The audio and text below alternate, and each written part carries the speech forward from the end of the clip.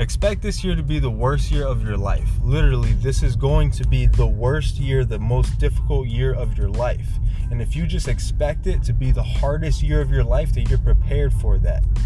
And then, when it is the hardest year of your life, that's exactly what you were expecting. And if it's not the hardest year of your life, then you're grateful as fuck because it was easier than you were looking for. And at that point, you're going to be blowing through walls, you're going to be blowing through barriers because you were prepared for the worst. I'm just sitting here talking with Primo right now. We're just talking about how our last year was hell. Primo, what was your last year like? My last year was the hardest year of my life. Financially, fucking emotionally, relationship-wise. Every aspect you could think of, every obstacle you could think of is exactly what I experienced. Especially, you know, bringing up a business and whatnot, following what is generally perceived as the safe route, right? I left all that, especially, you know, with everyone telling me it's not a good idea. I still left and I did my own thing. And when all odds were against me, you know what I mean? And it's just, last year, man, I'm telling you, it was the hardest work I've ever put in a year. And it made you better for this year. And same with me. I haven't driven a car. I haven't had a driver's license for the last year and a half because of bad decisions. I have a job where I have to drive all day long to appointments. I don't know how the fuck I survived last year, but I'm still here and I'm still standing. And I'm expecting 2019 to be the most difficult year of my life because I know what I want and I know it's going to be really hard to get there. So for you, if you're listening right now, make 2019 the most difficult year of your life.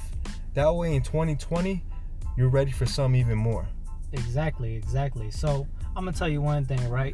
It's ironically, this podcast is called Think Twice, right? But you really should, right? There's two different ways to look at every situation, right? Take Max, for example, right? I really admire this dude because he for unfortunate reasons, you know, he can't drive. And for him to live this positive outlook, I know Max, he does more than probably anybody I have around me right now, besides me, you know what I mean? Hell yeah, I like that. I love that. But he does more than anybody I know without a vehicle. He puts in so much fucking time and dedication to this shit, right?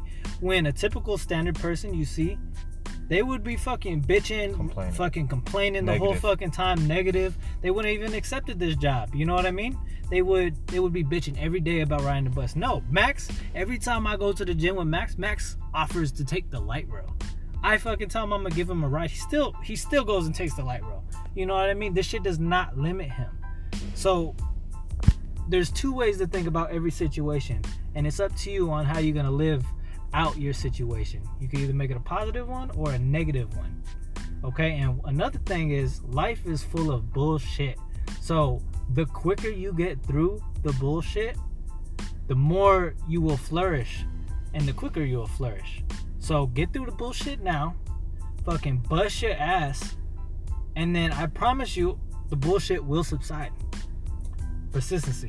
Thanks for listening to Think Twice. Go get what's yours. Go get it. Make 2019 your bitch.